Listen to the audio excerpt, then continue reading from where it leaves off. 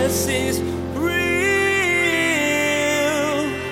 There's power in your name. We find hope when we trust in your ways. We need real.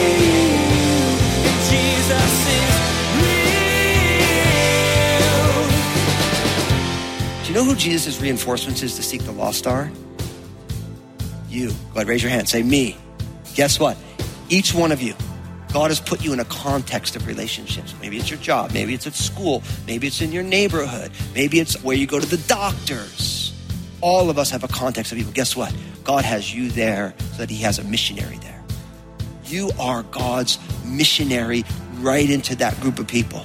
In today's message, Pastor Daniel is going to show us through the parables of Jesus exactly how passionate God is about finding his lost children. He seeks after them continually.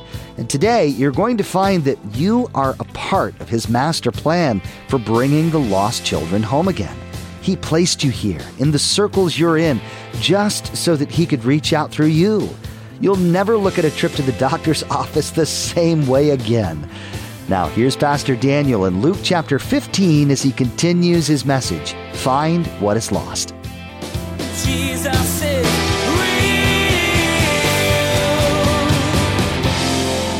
Every single human being, no matter where they are in their spiritual journey, they've been created by God and they are image bearers of God. Now, what's amazing is not only someone who is completely gone from the Lord, but even those of us who have come home and put our faith and trust in Jesus, we are still image bearers of God, although that image is flawed. Like God's image in your life and in my life has been warped by sin, but the image is there. See, the paradox, if I can use that word, of humanity is that we are fearfully and wonderfully made, created in the image and likeness of God, and then we're also fatally flawed. And when you're born again, you acknowledge your fatal flaw and you put your faith and trust in Jesus, but you still realize that God's image that he placed upon you by being a human and God's intentions for humanity, that we all bear that image, but a little broken. And the only difference between somebody who's lost and somebody who's found is the fact that somebody who's found said yes to Jesus, and Jesus said, you were lost. You're like, yeah, I realize that now. That's the only difference. And of course, the presence of the Spirit transforming our life from within, that's a huge game changer. But if you're a follower of Jesus, you realize that the presence of the Holy Spirit only reminds you how jacked up you are, even though you believe in Jesus. Isn't it true? That's how I always know. When someone comes to me like, man, Pastor Daniel, I'm so convicted by this thing. I'm like, praise God. They always freak out when I say that. What do you mean, praise God? I just said I'm convicted. I'm like, I know. That's proof you're God's child. Because if you weren't convicted, you wouldn't be God's kid. Because whom God loves, he disciplines. And he disciplines you by the conviction of the Spirit. And I always remind people, I'm like, you realize that there are millions of people who do the exact thing. They don't even think twice about it. They don't think it's bad. They think it's wrong. You know it's wrong. That's how you know you're God's kid. Why? Because God loves us. And see, the problem with things that are lost is they're just in the wrong spot. See, the reason, according to the Bible, somebody is lost is because they're away from Jesus. And when you're away from Jesus, then you have no internal checking mechanism to keep you from getting farther lost.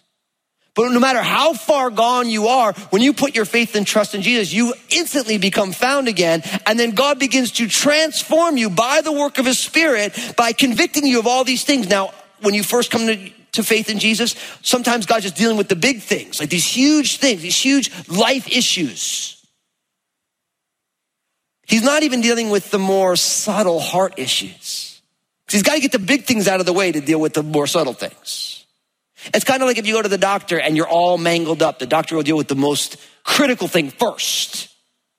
It's like you go there, maybe you have a car accident or something, and your insides are all, they're going to keep you alive first, and then they're going to deal with the plastic surgery on your nose that's crooked now later. Because one's essential, and if you get through all this stuff, then we can deal with this other thing. Same thing with the way Jesus works.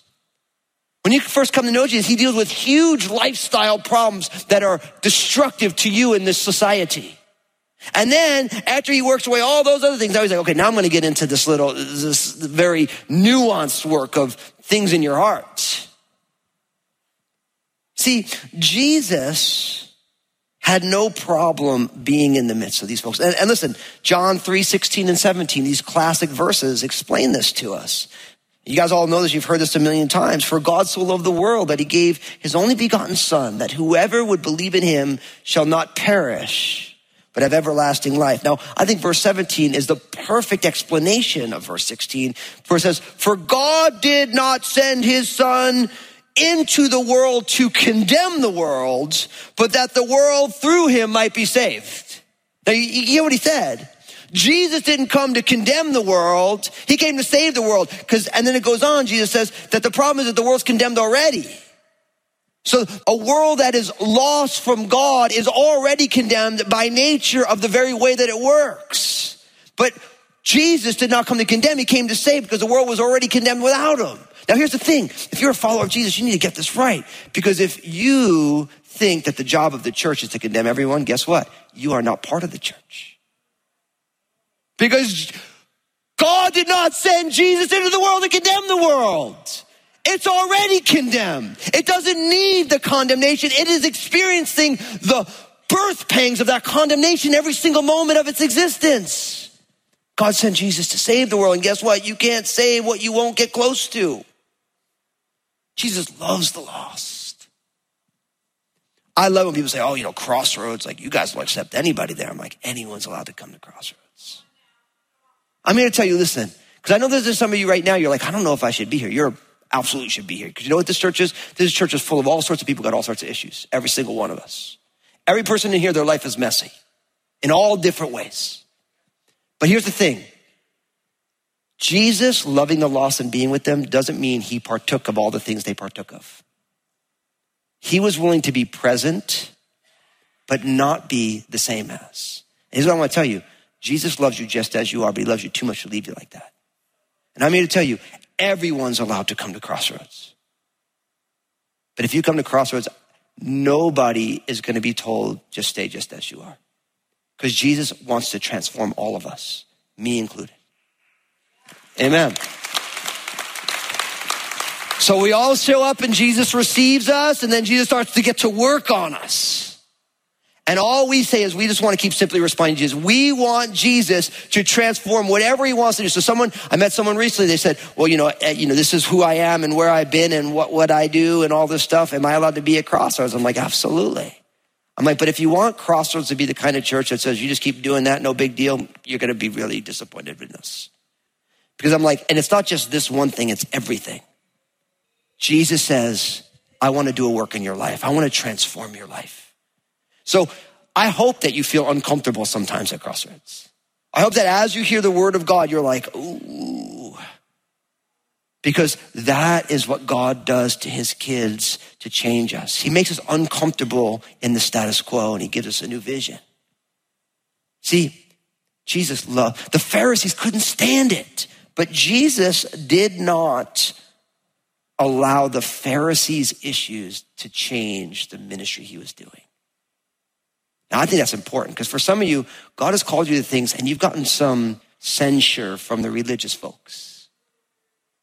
Don't let it change. Listen, if someone's bringing you the scriptures and saying, look, this is what the scripture's saying, maybe you got this wrong, that's a different thing. But the Pharisees, they didn't have the heart of God, although they were deeply religious. And they didn't allow the critique of the critiquers to change the ministry that he was doing. So then he starts to tell these two parables. Now, there's these two stories. There's the parable of the lost sheep, and then there's the parable of the lost coin. Now, I'm going to take them together because they actually fit together. They actually essentially say the same thing, but from two different angles. You notice the first one, it's the man having 100 sheep, right? And then the second one, it's the woman who has the lost coin. Now, so notice it's really gender neutral here. You have men and women who are involved in this. Now, it is interesting. The man is working outside of the home and the woman is working inside of the home, which is the way the culture functioned in that day. Okay? So in each area of responsibility, there is a situation where something is lost. Now, I'll tell it to you this way, that Jesus seeks, finds, and rejoices. That's the theme of those, that Jesus seeks, he finds, and he rejoices.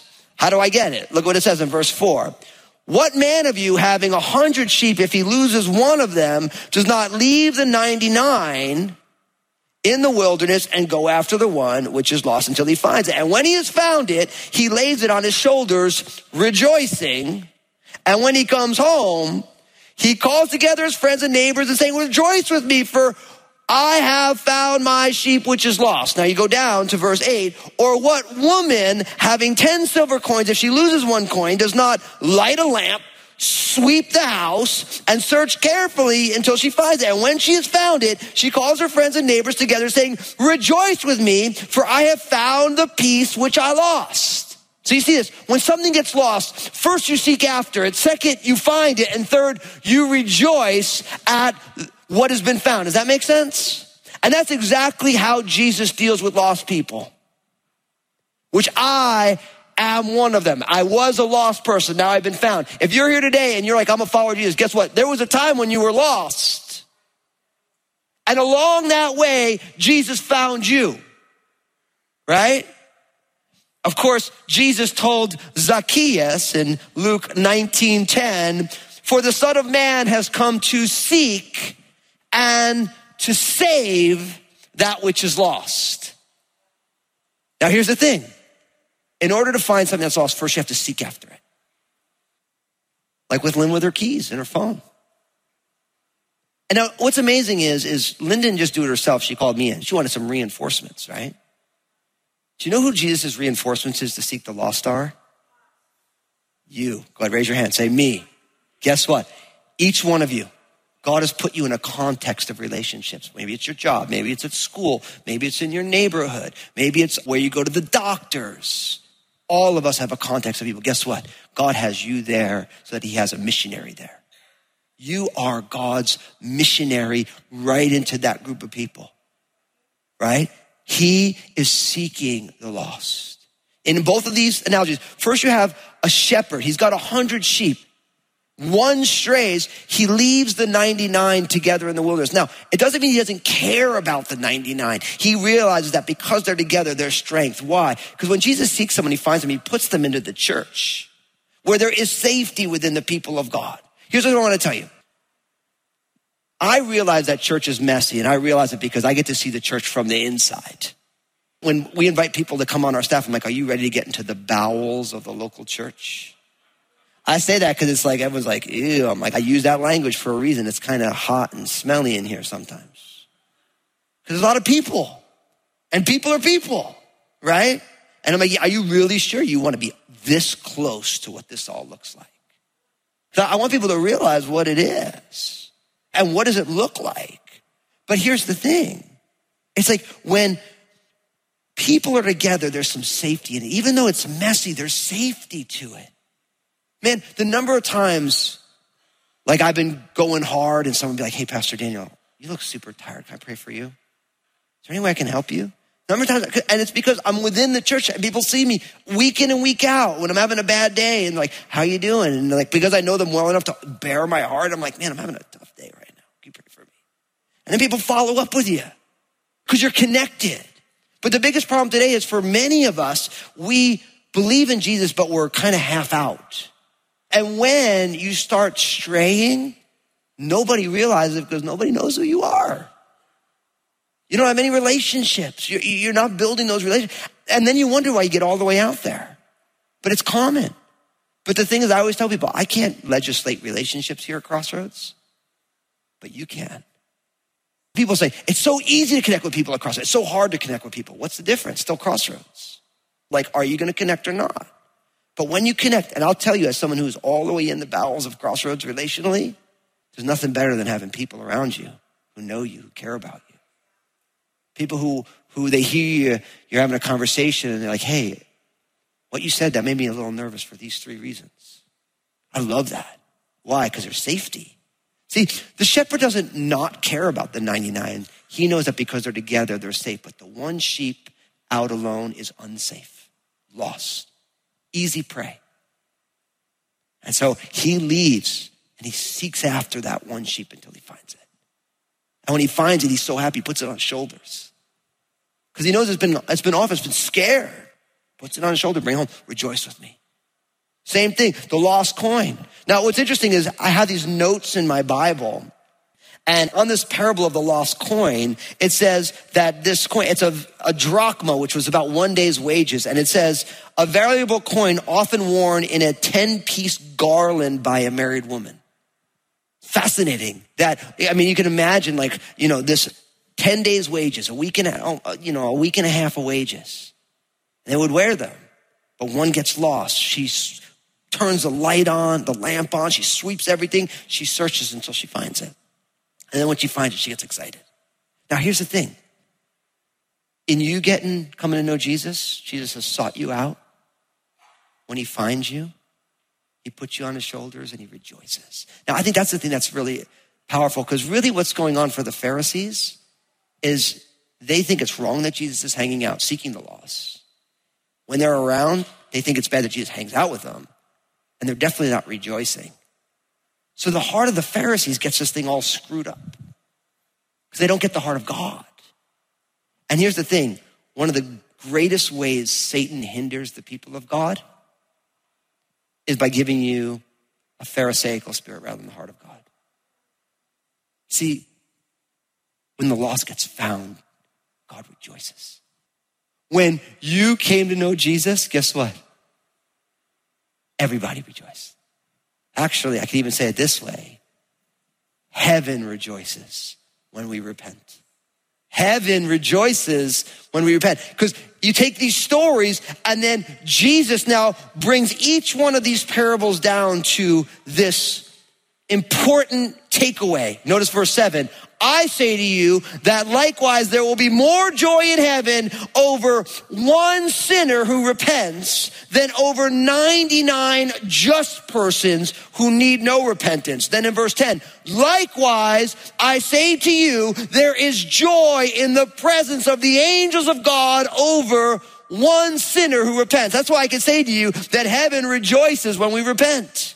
See, because what's going on here? The parable of the sheep, the parable of the coin, they're both pictures in Jesus' mind of what happens when the lost gets found. And the lost gets found in the language of the Bible through this vehicle that we call repentance. Now, repentance is what happens when you simply respond to Jesus. Okay? We say that here all the time, right? We want to simply, repentance is the biblical word for simply responding to Jesus. Repentance is a change of mind that leads to a change of heart, which leads to a change of direction. So when someone's lost and somebody who knows where they're going finds them, instead of going whatever way you're going, you change, I'm going to follow that person, right? The change of mind leads to a change of heart, which means you go in a different direction. Right? And that's what happens when someone comes to know Jesus. Like, listen, right now, there are some of you have never put your faith and trust in Jesus before. And listen, my aim is that you would put your faith and trust in Jesus.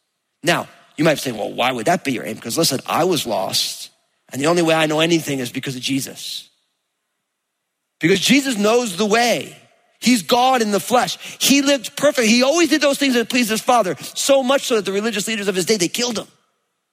Jesus was so radical in his commitment to following the Father that they killed him because of it. And he said, look, no matter where you come from, no matter where you are, no matter how lost you are, I'll receive you to myself, right? And when God opened my eyes to this, I'm like, man, I'll follow Jesus wherever he says to go.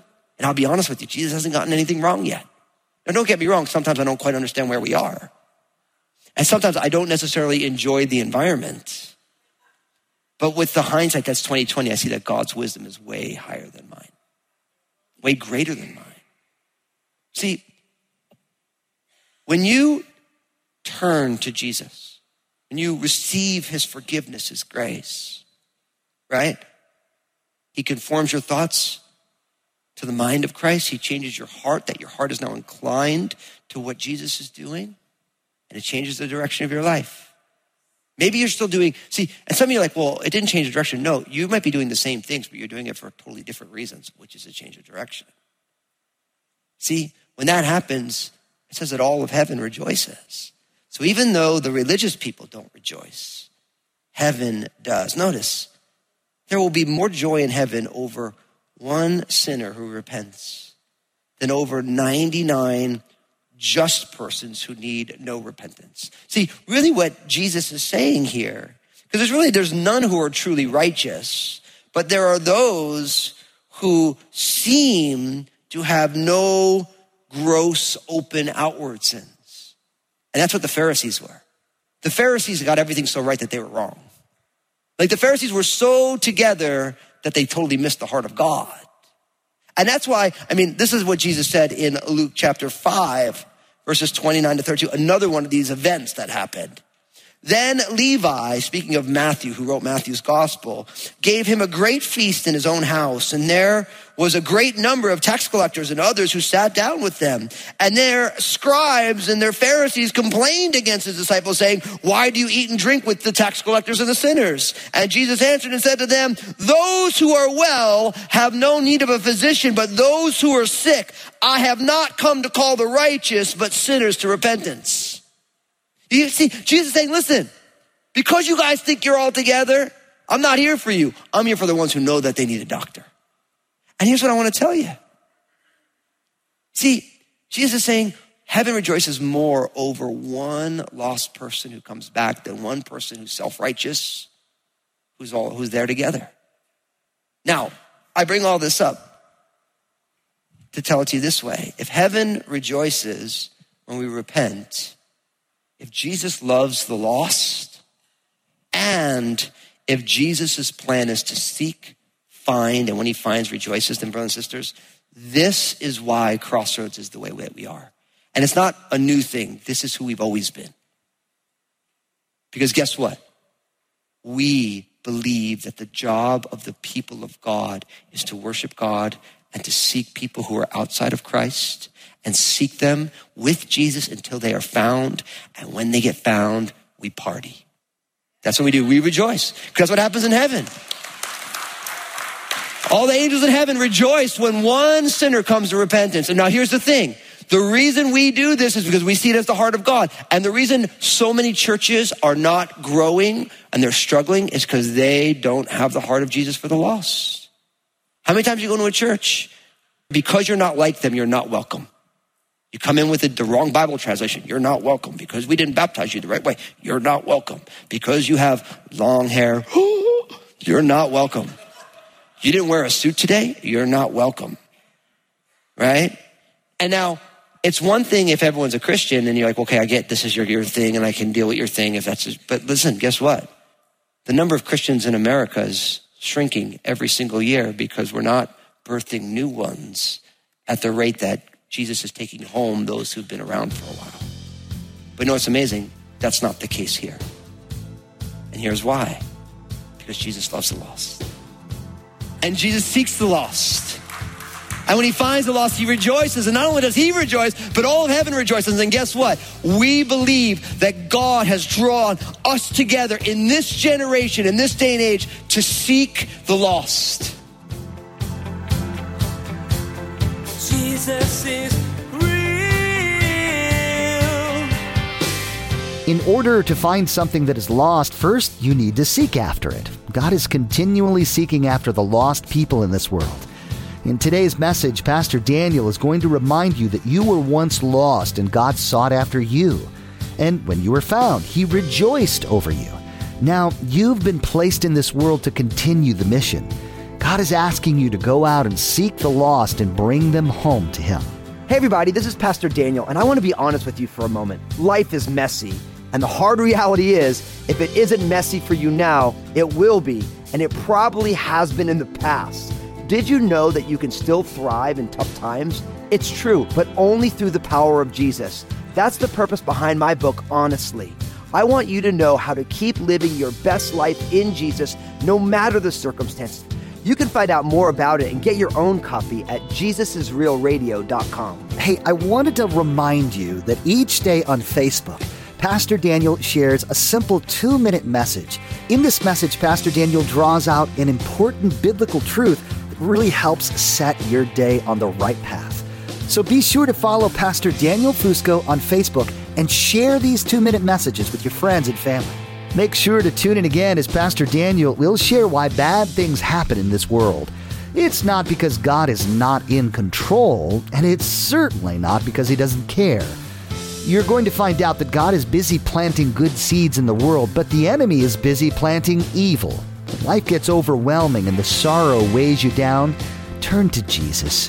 Bring your questions to Him. He is the source of true wisdom.